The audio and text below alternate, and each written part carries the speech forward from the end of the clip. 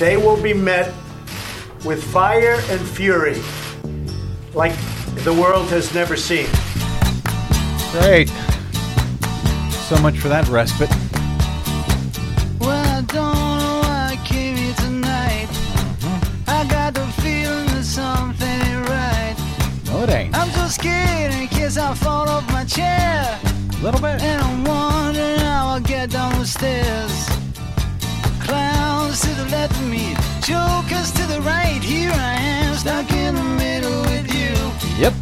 Yes, I'm stuck in From the middle Pacifica Radio in Los Angeles, this is the BradCast, as heard on KPFK 90.7 FM in LA, up in Oregon on 91.7 FM KYAQ on the Central Coast, 106.7 KSO in Cottage Grove, in Lancaster, Pennsylvania on 92.9 WLRI, in Maui, Hawaii on 88.5 FM KAKU, in Columbus, Ohio on WGRN 94.1 FM, in Palinville, New York on 102.9 WLPP, in Grand Rapids, Michigan on WPRR Public Reality Radio, in Washington, D.C. on 105.5 FM, and in Minneapolis, St. Paul on AM 950 KTNF. We also stream coast to coast and around the globe as long as it exists on the internets, on the Progressive Voices channel, Netroots Radio, Indie Media Weekly, FYI Nation, NicoleSandler.com, Radio Free Brooklyn, GDPR Revolution 99, Deprogrammed Radio, Detour Talk, and Radio Sputnik. Blanketing planet Earth 5 days a week, I'm Brad Friedman, your friendly investigative blogger, journalist, troublemaker, muckraker, and all-around swell fellow, says me from bradblog.com. Thank you very much for joining us today. Boy, fire and fury indeed.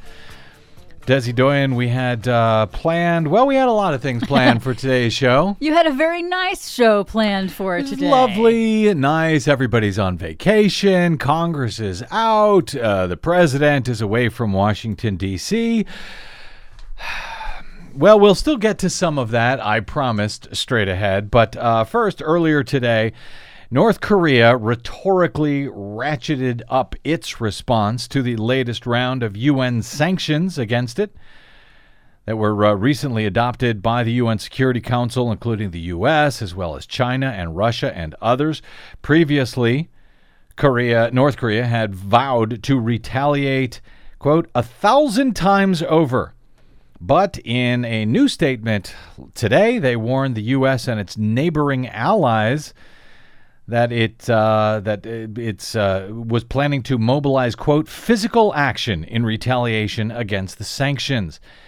And then in this new statement from North Korea, they said, quote, packs of wolves are coming in attack to strangle a nation. They should be mindful that the DPRK, that's the Democratic People's Republic of Korea, the DPRK's strategic steps accompanied by physical action will be taken mercilessly with the mobilization of all its national strength.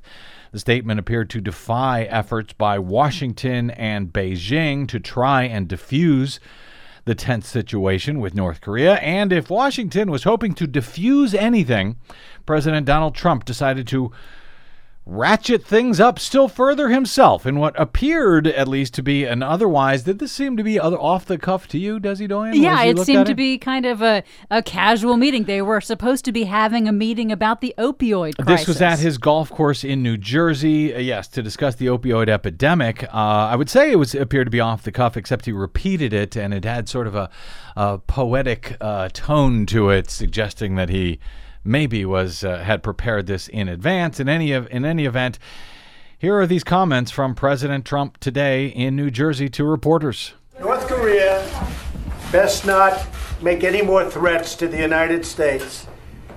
They will be met with fire and fury like the world has never seen.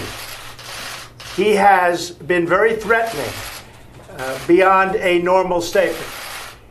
And as I said, they will be met with fire, fury, and frankly, power, the likes of which this world has never seen before. Thank you. Yeah, North Korea best stop all those threats. or else we will meet them with fire and fury and our own threats.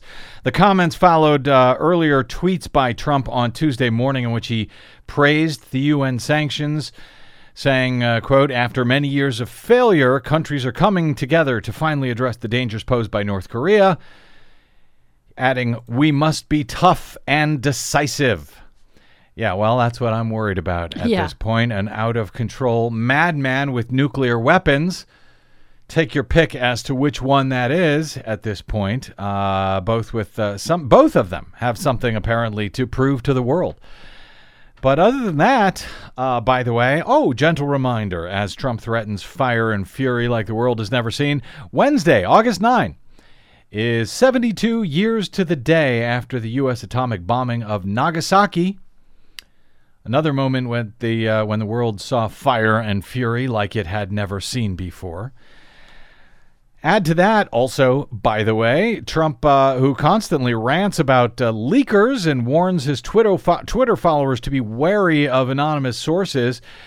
Today he retweeted a Fox News report that cited, wait for it, anonymous sources, anonymous intelligence sources, in fact, regarding U.S. spy satellites said to have detected North Korea moving anti-ship cruise missiles to a patrol boat.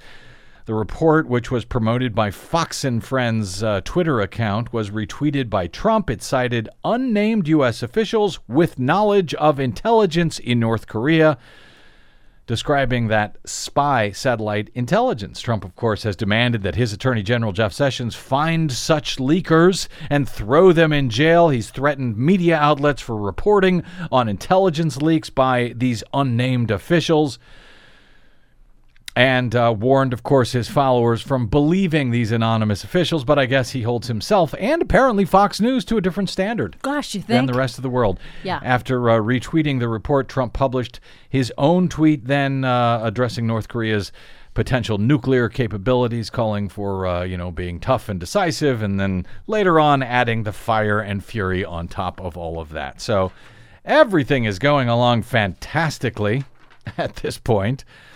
Well, you know what? At least I want to get to this. I want to make sure that we have time for this before we get to our guest here today, because, this is from the New York Times. Speaking of leaks, speaking of anonymous officials, the average temperature in the U.S. has risen rapidly and drastically since 1980, and recent decades have been the warmest of the past 1,500 years. This, according to a sweeping federal climate change report that is now awaiting approval by the Trump administration. This draft report by scientists from 13 different federal agencies has not yet been made public. Well, actually, it has been, at least parts of it, by the New York Times here. The report that was leaked to the Times concludes that Americans are feeling the effect of climate change right now. It directly contradicts claims by President Trump and members of his cabinet who say that the human contribution to climate change is uncertain and that the ability to predict the effects is limited. A draft report obtained by the New York Times reads, quote, evidence for a changing climate abounds from the top of the atmosphere to the depths of the oceans. Remember now, this is a government report, the same government that is headed by right now an administration which is saying that we're uncertain. The science is not clear yet. Well, the government's own scientists, 13 different federal agencies, are saying in no uncertain terms that yes, the science is clear. From the top of the atmosphere to the depths of the oceans. The authors note that thousands of studies conducted by tens of thousands of scientists have documented climate change on land and in the air. Quote, many lines of evidence demonstrate that human activities, especially emissions of greenhouse heat-trapping gases, are, quote, primarily responsible for recent observed climate change, they write. Now, this is of note because, you have people who don't understand this issue, people who just, watch Fox News for their leaks from unnamed intelligence officials. They think this is a couple of studies, that there are a few scientists who are predicting this. No, This report that is waiting for the approval, the signature, I guess, of President Trump, much like those from, by the way, the UN, are essentially studies of studies. They look at thousands and thousands. They're meta Literally, studies. the report was completed this year, and it's a special science section of what is the National Climate Assessment. That's congressionally mandated every 4 years. The National Academy of Sciences has now signed off on this report, and the authors are awaiting permission from the Trump administration to release it. One government scientist who worked on the report, Katherine Hayhoe, a professor of political science at Texas Tech University, called the conclusions among, quote, the most comprehensive climate science reports to be published. Katherine Hayhoe is a climate scientist. Yeah, what did I say? Political scientist. Oh, actually, I'm reading from the New York Times. See? Failing New York Times apparently got it wrong. Another scientist who spoke to the New York Times on the condition of anonymity said he and others were concerned that this report would be suppressed. And that's why, essentially, they were leaking it out. We've seen this before. We saw this during the Bush administration. Remember Rick Piltz, who the late Rick Piltz, no longer with us, but he was one of the first to resign from the George W. Bush administration because he found that the scientists were putting together reports, and then the politicians were taking those reports and changing them to make them more politically censoring them, palatable. altering the words. They did that actually with the last with the climate assessment that came out in the Bush administration, trying to change words and change phrasing to make it, to play up the uncertainties and doubt, to make it sound like there was a lot of doubt when there was none. He resigned, Piltz did, at the time so that he could come out and explain what was going on. Instead, we've now got these scientists leaking the information to the New York Times, trying to alert the world in case in case it does change, in case they change it before they release it. The report concludes, just in case they do change it, that even if humans immediately stopped emitting all greenhouse gases into the atmosphere, that would be immediately, right now, today. If we did that, and obviously that's not going to happen, but if they did, the world would still feel at least 0.5 degrees Fahrenheit of warming over this century compared with today. And we've already had, haven't we already had nearly 1 degree of Celsius warming? Exactly. In the past, whatever it is, 80 years or so. A small difference, the paper notes, in global temperatures can make a huge difference in the climate. The difference between a rise in global temperatures of 1.5 degrees Celsius and 2 degrees Celsius, for example, could mean longer heat waves, more intense rainstorms, faster disintegration of coral reefs. Among the more significant findings in the study is that it is possible to attribute some extreme weather to climate change. This has been much controversy about this over recent years when we have these huge storms hit. Do they have the fingerprint? The attribution is what they call it. And previously there was not, the science couldn't happen fast enough. The data gathering and the data crunching couldn't happen fast enough. But now we have that capability. We are much, much further along in attribution for these extreme weather events. That's why when we have, say, the huge floods in Boulder, the huge floods last year in North Carolina, that all of those can now, many of them, I should say, can now be attributed to climate change fairly accurately. The EPA is one of 13 agencies that, and by the way, you'll be shocked to learn that the White House and the EPA did not return comment or calls or respond to email requests from the New York Times in response to this. I bet they didn't. They don't know what to say at this point. The EPA is one of 13 agencies that must approve the report by August 18. Yes. So, tick, tick, tick at this point. That's, what is that, about a week or two from now. Will be very interesting to see what they do. Scott Pruitt, the administrator of the EPA, says he does not believe that carbon dioxide is a primary contributor to global warming. And yet, how many 13 federal agencies are all scientists from all of these agencies are saying, I'm sorry, Administrator Pruitt. Yes, they do. You are absolutely wrong.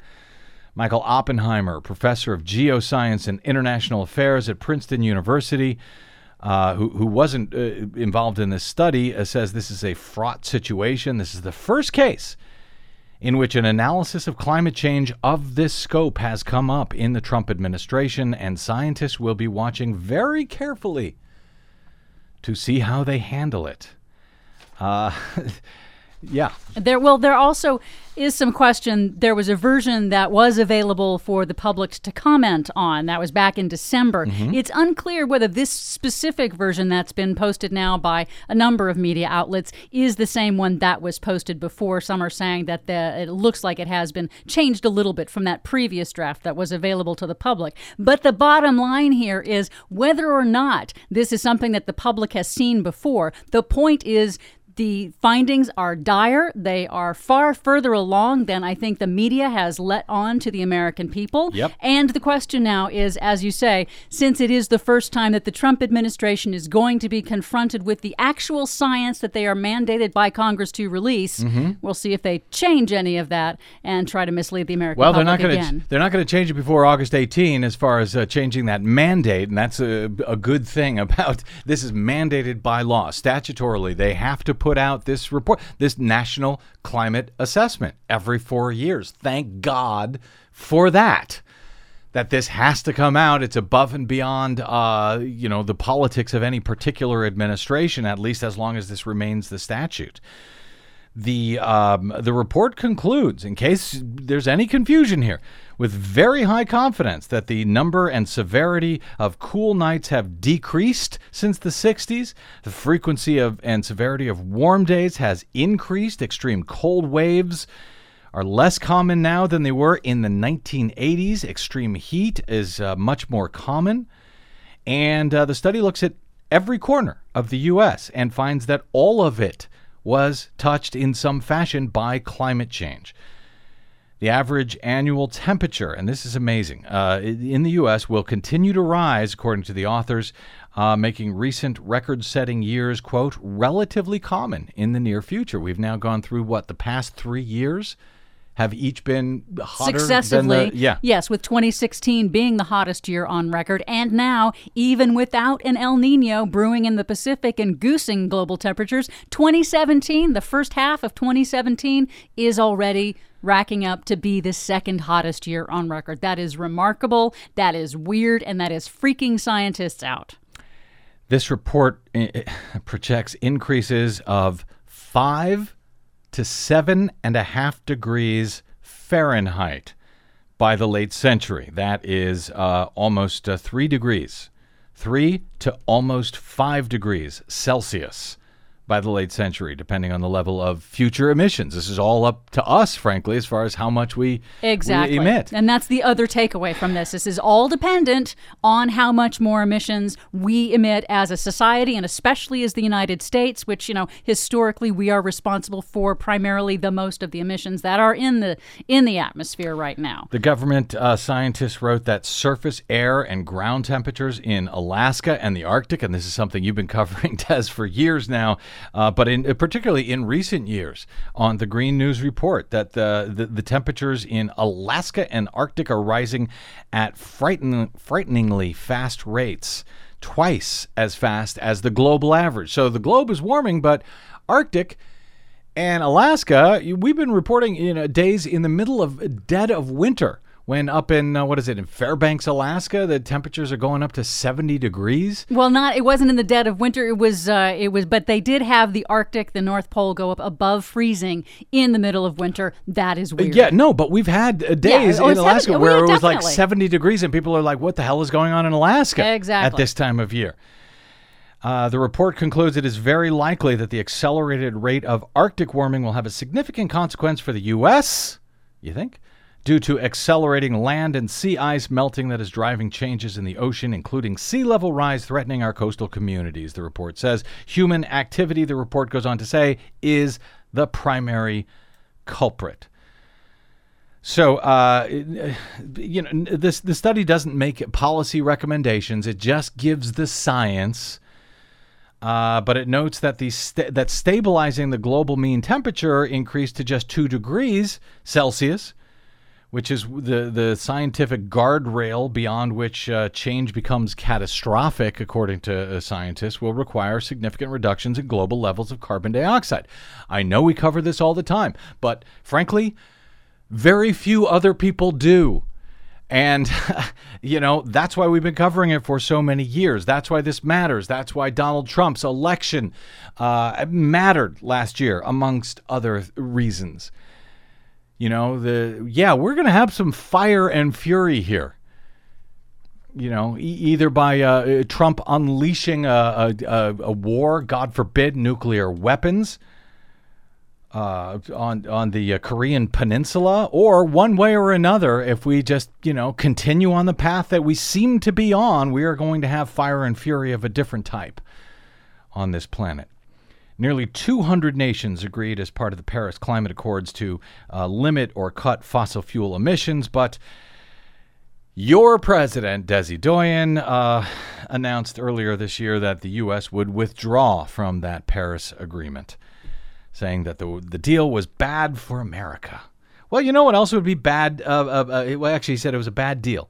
Yeah, you know what else would be a bad deal for America? A nation in which crops fail, our major coastal cities are overtaken by the sea, inland cities are increasingly hit by extreme weather and flooding and deadly heat waves, all of which cost us billions of dollars, by the way, that we could avoid by taking action now and improving jobs and the economy to boot at the very same time. But don't tell our UN ambassador, Nikki Haley, about this. She responded to this new report that was published by the New York Times, talking about the rapid warming since 1980.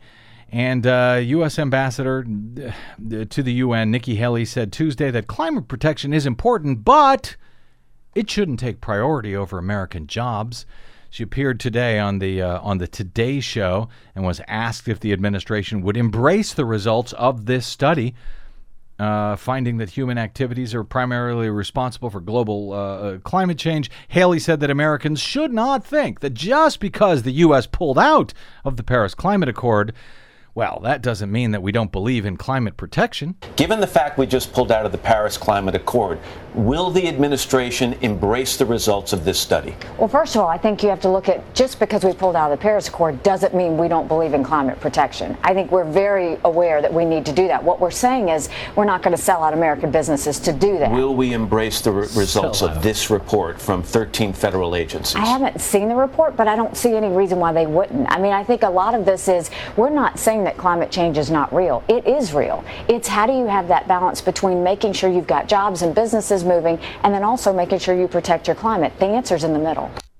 How do you ensure that your businesses are working, but also that you have, Iowa later on, Kansas later on, that can grow your food supply? Yeah. Oh, yeah, that kind of matters, doesn't it? Just unbelievable. They do not get it. They do not understand it. So we'll just keep repeating it. This just breaking while Nikki Haley was speaking there from Sputnik News says North Korea considering targeting Guam with, quote, enveloping fire. Hey, keep ratcheting things up, Donald Trump. That'll stop them. That'll show them you're a tough guy. At least we've got functional Congress who can rein Trump in as needed, right? Wrong. Congress appears right now, at least, to be just as broken as the White House. Of course, they don't have their finger on the nuclear button. The most unproductive Congress since the Civil War. Some might say, thankfully, with Republicans in charge of both chambers and the White House. It wasn't supposed to be this way, but our guest is standing by. So that story is next on the BradCast. Buckle up. I'm Brad Friedman. Don't go away.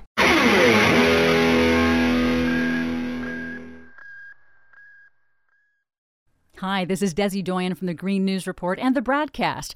What the public hears on the public airwaves matters. At the BradCast, we do our best to bring you accurate news and analysis on the issues that actually matter, and we do it all independently, without corporate or political influence. But we can't do it without you, now more than ever. Please help us stay on your public airwaves by going to bradblog.com/donate to help keep us going. That's bradblog.com/donate. And thanks. Try to see it my way. Do I have to keep on talking till I can go on? Yeah, you do. While you see it your way, run the risk of knowing that our love may soon be gone. We can work it out. Can they?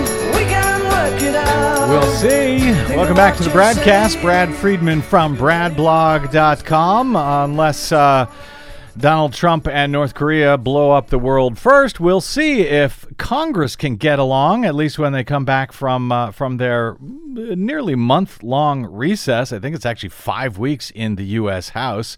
In any event, yesterday on the show, we spent some time discussing one of the elements of Donald Trump's new immigration proposal that's called the RAISE Act, in which he introduced last week with Republican Senators Tom Cotton of Arkansas and David Perdue of Georgia.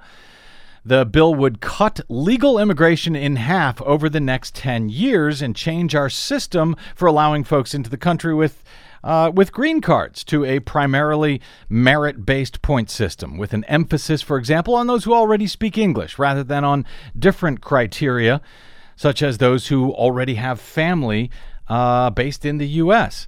The aspect we focused on yesterday had to do with Trump's claims that the RAISE Act would prevent legal immigrants from receiving any form of government welfare for 5 years, even though, don't tell the president, that's actually already the law of the land. His proposal, as it turns out, would prevent U.S.-born children, U.S. citizens, of green holders from obtaining public assistance, such as food stamps and health care. In any event, over the weekend, Senator Marco Rubio of Florida was asked about the RAISE Act back home in Florida during the ongoing Senate recess. Rubio, who is himself a fan of immigration reform, specifically changing the U.S. immigration system to a merit-based point system, he dismissed the proposal by the president and his fellow Senate Republicans in short order, saying that proposal will not pass the U.S. Senate. Let's talk about immigration, because the president came out this week in support of a bill that looks to limit legal immigration and looks to score potential immigrants on a variety of different measures. If this bill were to pass, perhaps your parents wouldn't have been able to get into this country. Yeah, but that bill's not going to pass. And you wouldn't be a U.S. senator. Well, first, a couple things. Number one is that bill's not going to pass. Obviously, I think the White House knows you don't have 60 votes for that in the Senate. So that's it. That bill's not going to pass. That's it, I guess. If Republicans don't find any bills that they can work on with Democrats, it seems, or if they, want to nuke the 60-vote filibuster, then it seems like it's going to be very difficult for them to move forward with their legislative agenda in any way, or pass perhaps measures under the narrow reconciliation rules that allow for a simple 51-vote majority instead. But as we saw in the recent GOP Senate healthcare debacle, even coming up with 51 votes within the GOP's 52-seat caucus, or 53 seats if you include Vice President Mike Pence in the U.S. Senate, apparently is no easy feat these days.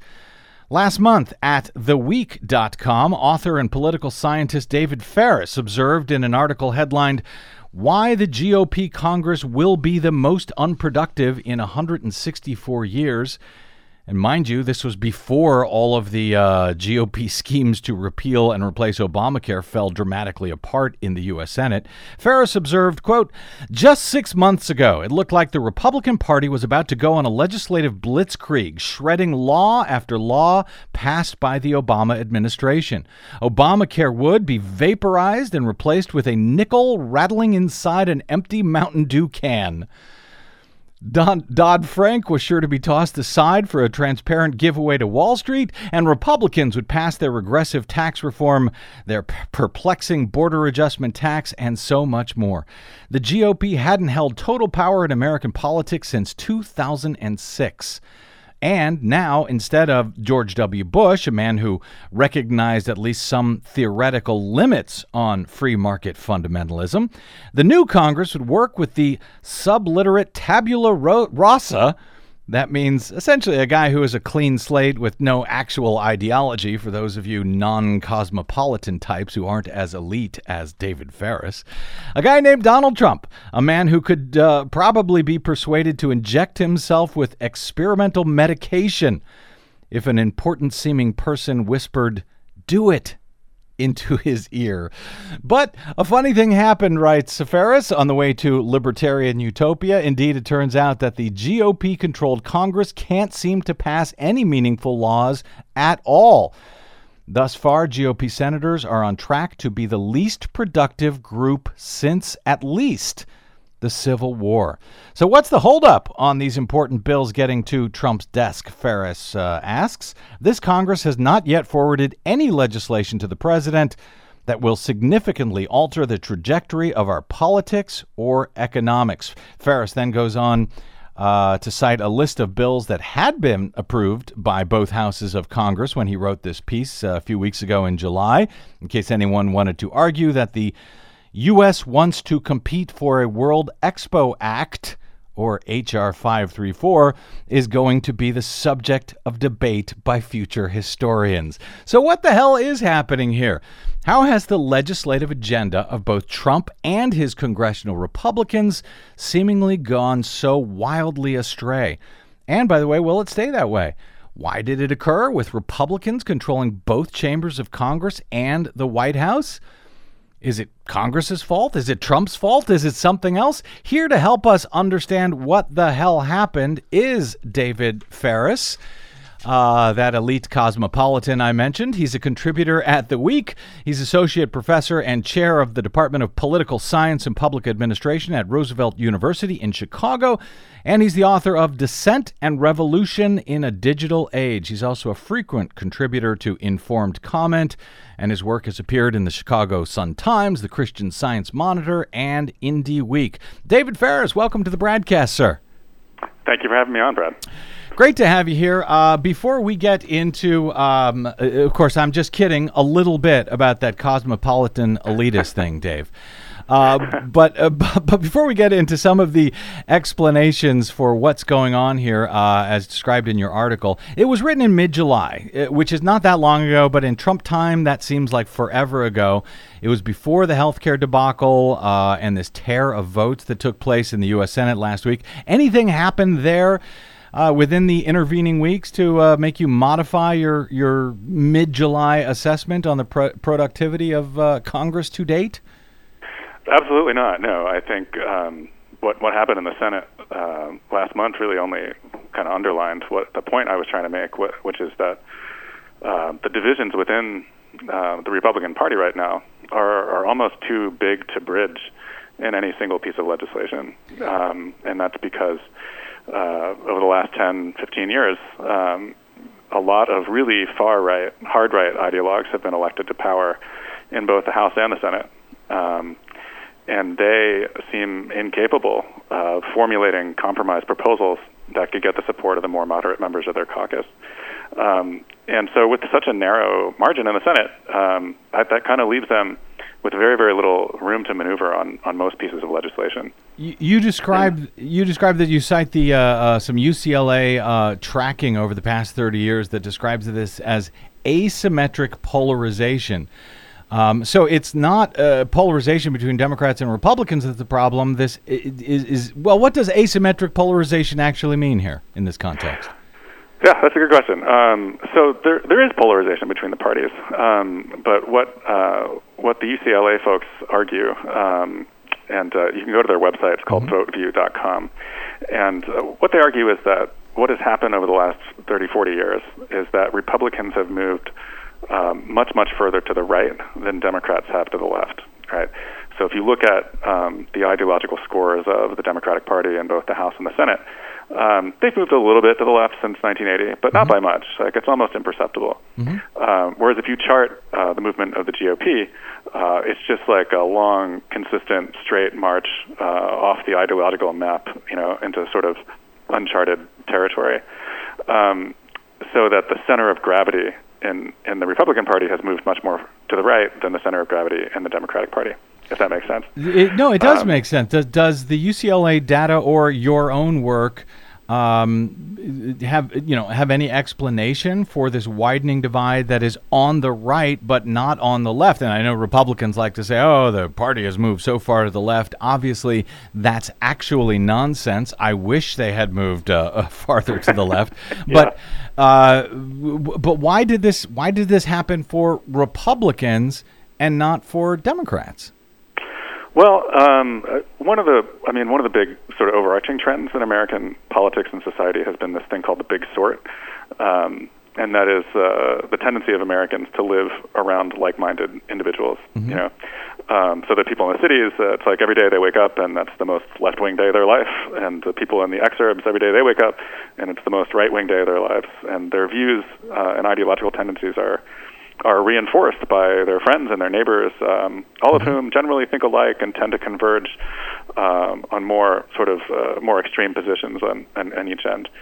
In Congress, what has happened over the last 40 years is that the number of competitive seats in Congress has plunged from around 100 in the 1980s to about 36 today. So that means only 36 of the 435 seats in Congress are really contested or competitive at all. Like the other 399 are just like write-offs.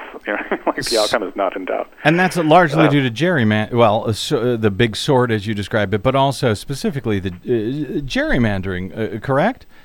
Absolutely, yeah. And it's worse now because Democrats lost the series of fights prior to the last round of redistricting. Mm-hmm. So the 2010 state level elections pretty much like wiped the Democrats out and gave the GOP total control of the redistricting process in many, many more states than the Democrats had. There's a great book about this by David Daley. I'm not sure I can say the name of that book on air. No, you can't. We've had him on. I think we described it as Rat Flipped, I think Rat was Flipped, the name we described it. Yes. Yeah. So that project was very successful for the Republicans and meant that in 2012, for instance, Democrats got more votes for the House of Representatives, but the Republicans ended up with more seats. So that's a really heavily gerrymandered set of seats in the House. So there was a good article on 538 that was going around yesterday or the day before, talking about the structural disadvantage that the Democrats face, even in a wave election that they hope to see next year. But why doesn't that explain? I mean, that explains why we've got so many Republicans. But as far as their extremism, their ideology, and the how far they have gone to the right, you would think that if they're essentially, grouping all of the Republicans in these districts, all the Democrats in those districts, why haven't the Democrats then had an equal and opposite direction in a move to the left? That's actually a really good question that I don't think that political science scholarship has a great answer for. Mm-hmm. I can offer you a couple of ideas. One is that there are more safe GOP seats than there are safe Democratic seats, right? Mm-hmm. And when you have a safe seat like that, the primary then becomes the general election, mm-hmm. right? Mm-hmm. So the people running in these GOP primaries over the last 15, 20 years have become more and more partisan, have become more and more extreme. And that's because that's really kind of our fault, right? Not Democrats, but us, the American people. And that's because nobody turns out for primary elections. The people that turn out for primaries tend to be the most committed partisans and the most committed extremists.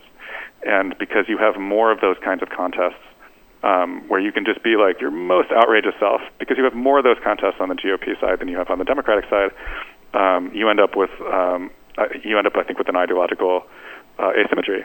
That is, that there are still more seats the Democrats control that end up being close, and thus they can't forward, the Bernie Sanders type candidate in the primary, where that candidate has a tougher, kind of row to hoe. Whereas the GOP, whoever wins the primary in Utah, that person's a senator, right? Mm-hmm. So that's how you get your Mike Lees. That's how you get your Ted Cruzes, because they're really unaccountable, right? Like the only people that they are accountable to are their own primary voters, and I think that's a big explanation of why so many senators went along with this healthcare fiasco that they knew was terrible policy, because they were more afraid of their primary voters in 2018 or 2020 than they are of the general election voters that come out a few months later in November. And does the political science, because we can go back to the gerrymandering that happened after 2010, that also happens to be the year that Citizens United passed.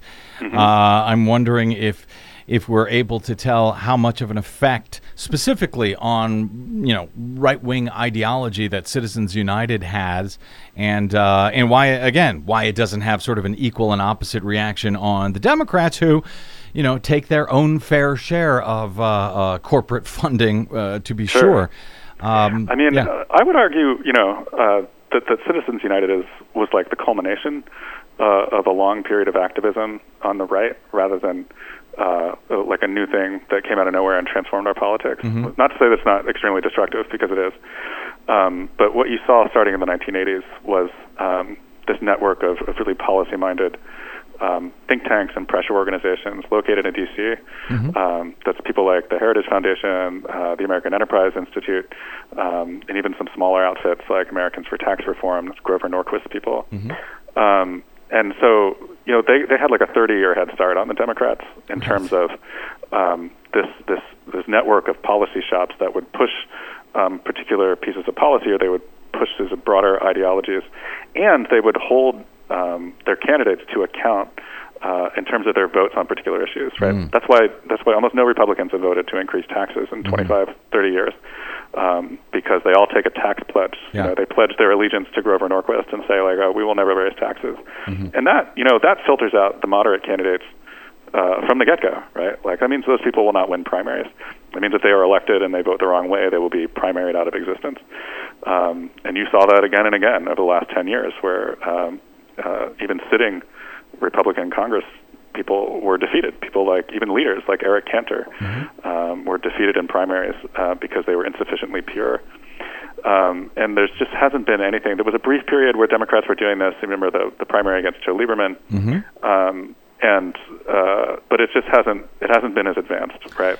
And they don't have on the right. I would toss in here, on the right, they've got talk radio. They've got mm-hmm. Fox News. They've got these media monsters that just hammer this stuff home every day. I mean, good luck finding progressives like myself anywhere on our public airwaves. I mean, we're out there, but barely, as opposed to the right wingers. You can go into any state, any city, and find, 3 or 4 levels deep of talk radio on the air. And this is something that I've been repeating for years, because I think the Democrats don't understand it. They don't take it seriously. They think, oh, we can reach people on the internet. There's nothing that compares to hammering home a message to people, to millions of people, tens of millions, as they're driving to and from work every day. And the Democrats, the progressives, are just nowhere to be found, in large part on our public airwaves, which is in itself an obscenity. But David Faris, if you look at just the Senate, take the House out of it for the moment, just the Senate, mm-hmm. where you don't have the same kind of gerrymandering because they're statewide elections. Well, Republicans and Democrats used to be able to at least pull off enough votes from the other party to get stuff passed through Congress. Not only seemingly has that stopped, but now it seems the Republicans can't even peel off enough votes from their own caucus to get stuff passed. Right. Does this mean we're just going to have to wait for the Republicans to sort themselves out at some point, or do you expect this is going to change as we're heading into an election year? I don't expect it to change very much. I think one lesson that the Democrats took from the last 8 years, that is the whole Obama administration, is that party unity pays, right? And that what the Republicans did by grinding everything to a halt, particularly after they took over the House in 2010, is that when you make Washington look dysfunctional, mm-hmm. The blame is the Congress will take some of the blame, but electorally, the person that pays is the president and the president's party. And so Republicans were able to use this really sort of ingenious, devious strategy to destroy Congress as a functioning legislative institution and make Obama look bad and drag down his approval ratings, and drive down enthusiasm and drive down turnout. and that's how they were able to win the midterm elections in 2010 and 2014. And they remained unified throughout almost the entire Obama presidency, with a couple of exceptions when there was when the world would have exploded if they hadn't done something like the debt ceiling. And so I think, not unreasonably, I think the Democrats have looked at that history and concluded that there's absolutely nothing in it for them to provide a handful of votes for Trump and the Republicans, because all it's going to do is make Trump look better, and that is going to increase Republican margins during the midterms. So I think yeah, go ahead. Yeah, I think the only thing that Democrats would come and cooperate on is something that would genuinely help like the most marginal people in our society. That would be something like a compromise on reforming the Obamacare exchanges or things like that, or to shore them up. But in terms of big ticket legislation, unless the GOP is really willing to capitulate to Democratic demands, I doubt they're going to get much Democratic cooperation at all. I don't know. I don't know. I don't trust Joe Manchin of West Virginia as far as I can throw him, and I would like to throw him. And as they're heading into now tax cuts and some of this other stuff, we've got a number of must-pass bills that are coming up when Congress returns in September, raising the debt ceiling, passing a budget for 2018. Are these guys going to be able to get, are the Republicans going to be able to get their act together to at least do that much, or are we facing another fiscal cliff and government shutdown as we head towards September, David? Well, I mean, I think the odds of a government shutdown are, I think, much higher than they were during the Obama administration. I think that's partly because Democrats are going to hold out for, or I hope they're going to hold out for really significant concessions, one of which would be eliminating the debt ceiling, right? And because it's a stupid idea. It's a stupid idea in the first place, right? This is stuff we've already committed to. So we've committed to pay for this stuff, so we have to pay for it. Stop this fake ceiling, I guess, that we have to raise every few months now. Yeah, it's just become a piece of theater, a kind of a political football. Every 6 months, we have to do this dance, and I think, the American people are super tired of it. It's dispiriting, it's ugly, and I think if Democrats are going to provide any votes for any lifting of the debt ceiling, they have to hold firm, and they have to get something in return, because ultimately they can kind of kick back, and this is the advantage of being in the minority. They can kick back and say, like, hey, if we don't get what we want, like, good luck, man, And then the Republicans own it, right? They're going to own everything because they own D.C. right now. I am surprised that Democrats have held together, frankly, this long, that they haven't cracked, that you haven't seen guys like Joe Manchin, that both in the House and the Senate, they seem to be hanging together here. David Faris, I've got just another minute or so here, so I realize this is not a fair question, but I'm going to ask it anyway. You've got a new book, I note, that is coming out next year for election season, tentatively titled "It's Time to Fight Dirty: How Progressives Can Build a Lasting Majority in American Politics." As I say, it's an unfair question, and I promise to have you on to actually talk about the book once it's out, but can you give us a very quick preview of Fighting Dirty? Absolutely, yeah. No, I'm very excited about this book. It's really like a long advice letter to the Democratic Party about what they should do next time they're in power, to eliminate some of the structural biases against progressives in American politics. And that involves things like the Fair Representation Act, which was introduced to Congress last month, that would change the way we vote for the House, and that would make it possible for third and fourth parties to win power. It would eliminate the influence of gerrymandering, things like that. It means things like admitting Washington, D.C. and Puerto Rico as states, because the Democrats have this massive structural imbalance in the U.S. Senate, where there's like 10 more Republican-leaning states than Democratic states. And if that process continues to shake out, it's going to be very difficult for the Democrats to hold power in D.C. There's another sort of a little bit off-the-wall piece where I recommend breaking California up into 7 states, all of which I've mapped it out, and they would all have progressive majorities.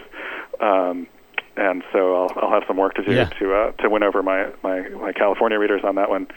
Well, I was going to say that sounds like the dirtiest part so far. The other stuff sounds like just good politics, and so maybe we'll have to wait for the dirty stuff when the book comes out, because I'll look forward to that, and I will want to talk to you about that, as I hope to do so even before it comes out. David Faris, great talking with you about all of this. I'd point folks towards your piece at theweek.com, headlined "Why the GOP Congress Will Be the Most Unproductive in 164 Years." And I'd also point folks towards your Twitter account, which is David M. Faris. David, really enjoyed having you on today. Thank you. Great to chat with you, Brad. Anytime. Oh, you'll be sorry you said that.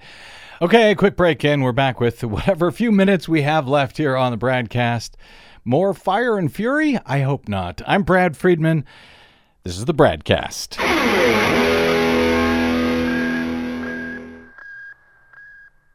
Hey, this is Brad. Given the outcome of the 2016 election, we really need your support now more than ever. Please consider supporting whichever progressive media outlet is serving you. Most, just like us, do not receive corporate or political support. We all need your support to keep up the resistance, now more than ever. From Desi Doyen and myself, thank you. There's been a load of compromising on the road to my horizon, but I'm gonna be where the lights are shining on me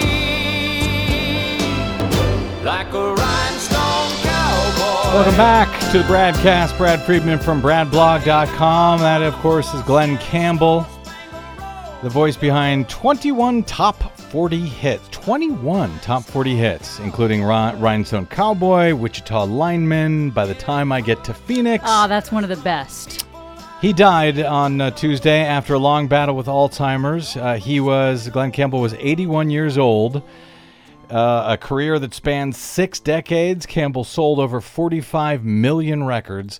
In 1968, one of his biggest years, he outsold the Beatles. Really? Yep, he released more than 70 albums over a 50-year career, bridged country and pop, and had a series of hits in the 60s and 70s, making history in 1967 by winning 4 Grammys in the country and pop categories, which never used to happen. Campbell was also an actor and TV host. He starred in the variety show The Glenn Campbell Good Time Hour on CBS from 1969 to 72, which I should say is, I think, perhaps my personal earliest TV memory. Really? Yeah, I remember watching Glenn Campbell when I was allowed to stay up late enough to watch it. For some reason, I remember it well. The 2014 documentary I'll Be Me documented Glenn's farewell tour and his struggles with Alzheimer's, with his Alzheimer's diagnosis. He was 81 years old, and he will be missed. All right, before we go, I had we'll get to this on tomorrow's thrilling episode, I hope. The story about the Department of Justice and this case concerning voter registration. Had to sort of bump that off for now, thanks to Donald Trump's fire and fury remarks threatening North Korea. If they don't stop threatening us, apparently we're going to unleash fire and fury like the world has never seen. And you know what's troubling? I had this other story that I was looking at. It's his, we're at day 200 of his presidency. Oh, right. And earlier this week, he went on to Twitter to boast about how strong his base of support is. But the polling tells a totally different story. He lambasted the media in this tweet, as he usually does, insisting, quote, "The Trump base is far bigger and stronger than ever before." Adding, despite some phony fake news polling, that, of course, to counter this really not fake news polling that comes out showing that his base even now is beginning to fall apart. Polls indicate that that base is, in fact, eroding. On Monday evening, a new CNN poll put his job approval rating at 38%, but more worrying for the White House, I suppose, is that the The CNN poll also showed that his, quote, strong approval among Republicans has slid from 59%, slid to 59% from 73% in February. So we're talking about a 14-point drop among his biggest supporters who had strongly approved of him in February. That has fallen off. In a Quinnipiac University poll, we talked a little bit about this poll a few days ago, where he got an overall approval rating of just 33%. So that's bad enough as it is. That's overall. But among his base voters, again, in that poll, Trump was even underwater among white people without a college education. That's his base right there. The heart of his election-winning coalition last November, as The Hill describes it. He's got just now 43% approval from white people without a college education, 50% disapproval from that group. And the Quinnipiac poll, like the CNN poll, showed a decline in the share of Republicans approving of his performance. Among Republicans, his performance won the approval of 76%. That sounds like a big number, but contrast that with 84% in just late June. So he's dropped quite a bit. Yeah, quite a bit among the people that he is counting on to support him. And that's sort of where all of this gets scary for me, when he starts threatening war with North Korea and fire and fury. Oh, definitely. If you're a president and your base is falling apart, the way to shore that up, to stop that in its tracks, hey, launch a war. Everybody's got to get behind you then, right? Well, yeah. Remember that early on he bombed Syria, and even the media supported him. They fall for it every time, don't they? They do. Despite the dismissal of these numbers by Trump and his most diehard supporters, who believe that all the mainstream polls are fake, apparent evidence of erosion in the president's support is also found from GOP pollsters. We noted a few days ago his all-time low in the right-wing Rasmussen poll, which he used to cite on Twitter. But also, late last week, the Republican firm Firehouse Strategies released a new survey of voters in 4 battleground states, Florida, Wisconsin, Ohio, and Pennsylvania, and it found that the share of Republicans who held strongly favorable views of Trump had fallen from roughly 54% down to 45% since last April. His share of Republicans with an unfavorable views had also risen significantly from 20% to 28%. So things are not looking good. And by the way, they're also not looking good in territory in the South and Southwest, Texas, Arizona, and Georgia. Trump's approval ratings were in negative territory in Arizona and Georgia by 9 points. And Des, in your home state of Texas, Donald Trump is underwater by 7 points. Wow. In the state of Texas overall. Not good news for Donald Trump, which, by the way, is probably not good news for the rest of us either. All right, got to get out. My thanks to Desi Doyen, thank you, our producer, and to my guest today, David Faris of theweek.com and Roosevelt University. If you missed any portion of today's program, download it anytime for free at bradblog.com, where we hope you'll consider a donation at bradblog.com/donate. You can find, follow, and share us on the Facebooks and the Twitters at The Brad Blog. That is it. Until we meet again, I'm Brad Friedman. Good luck, world.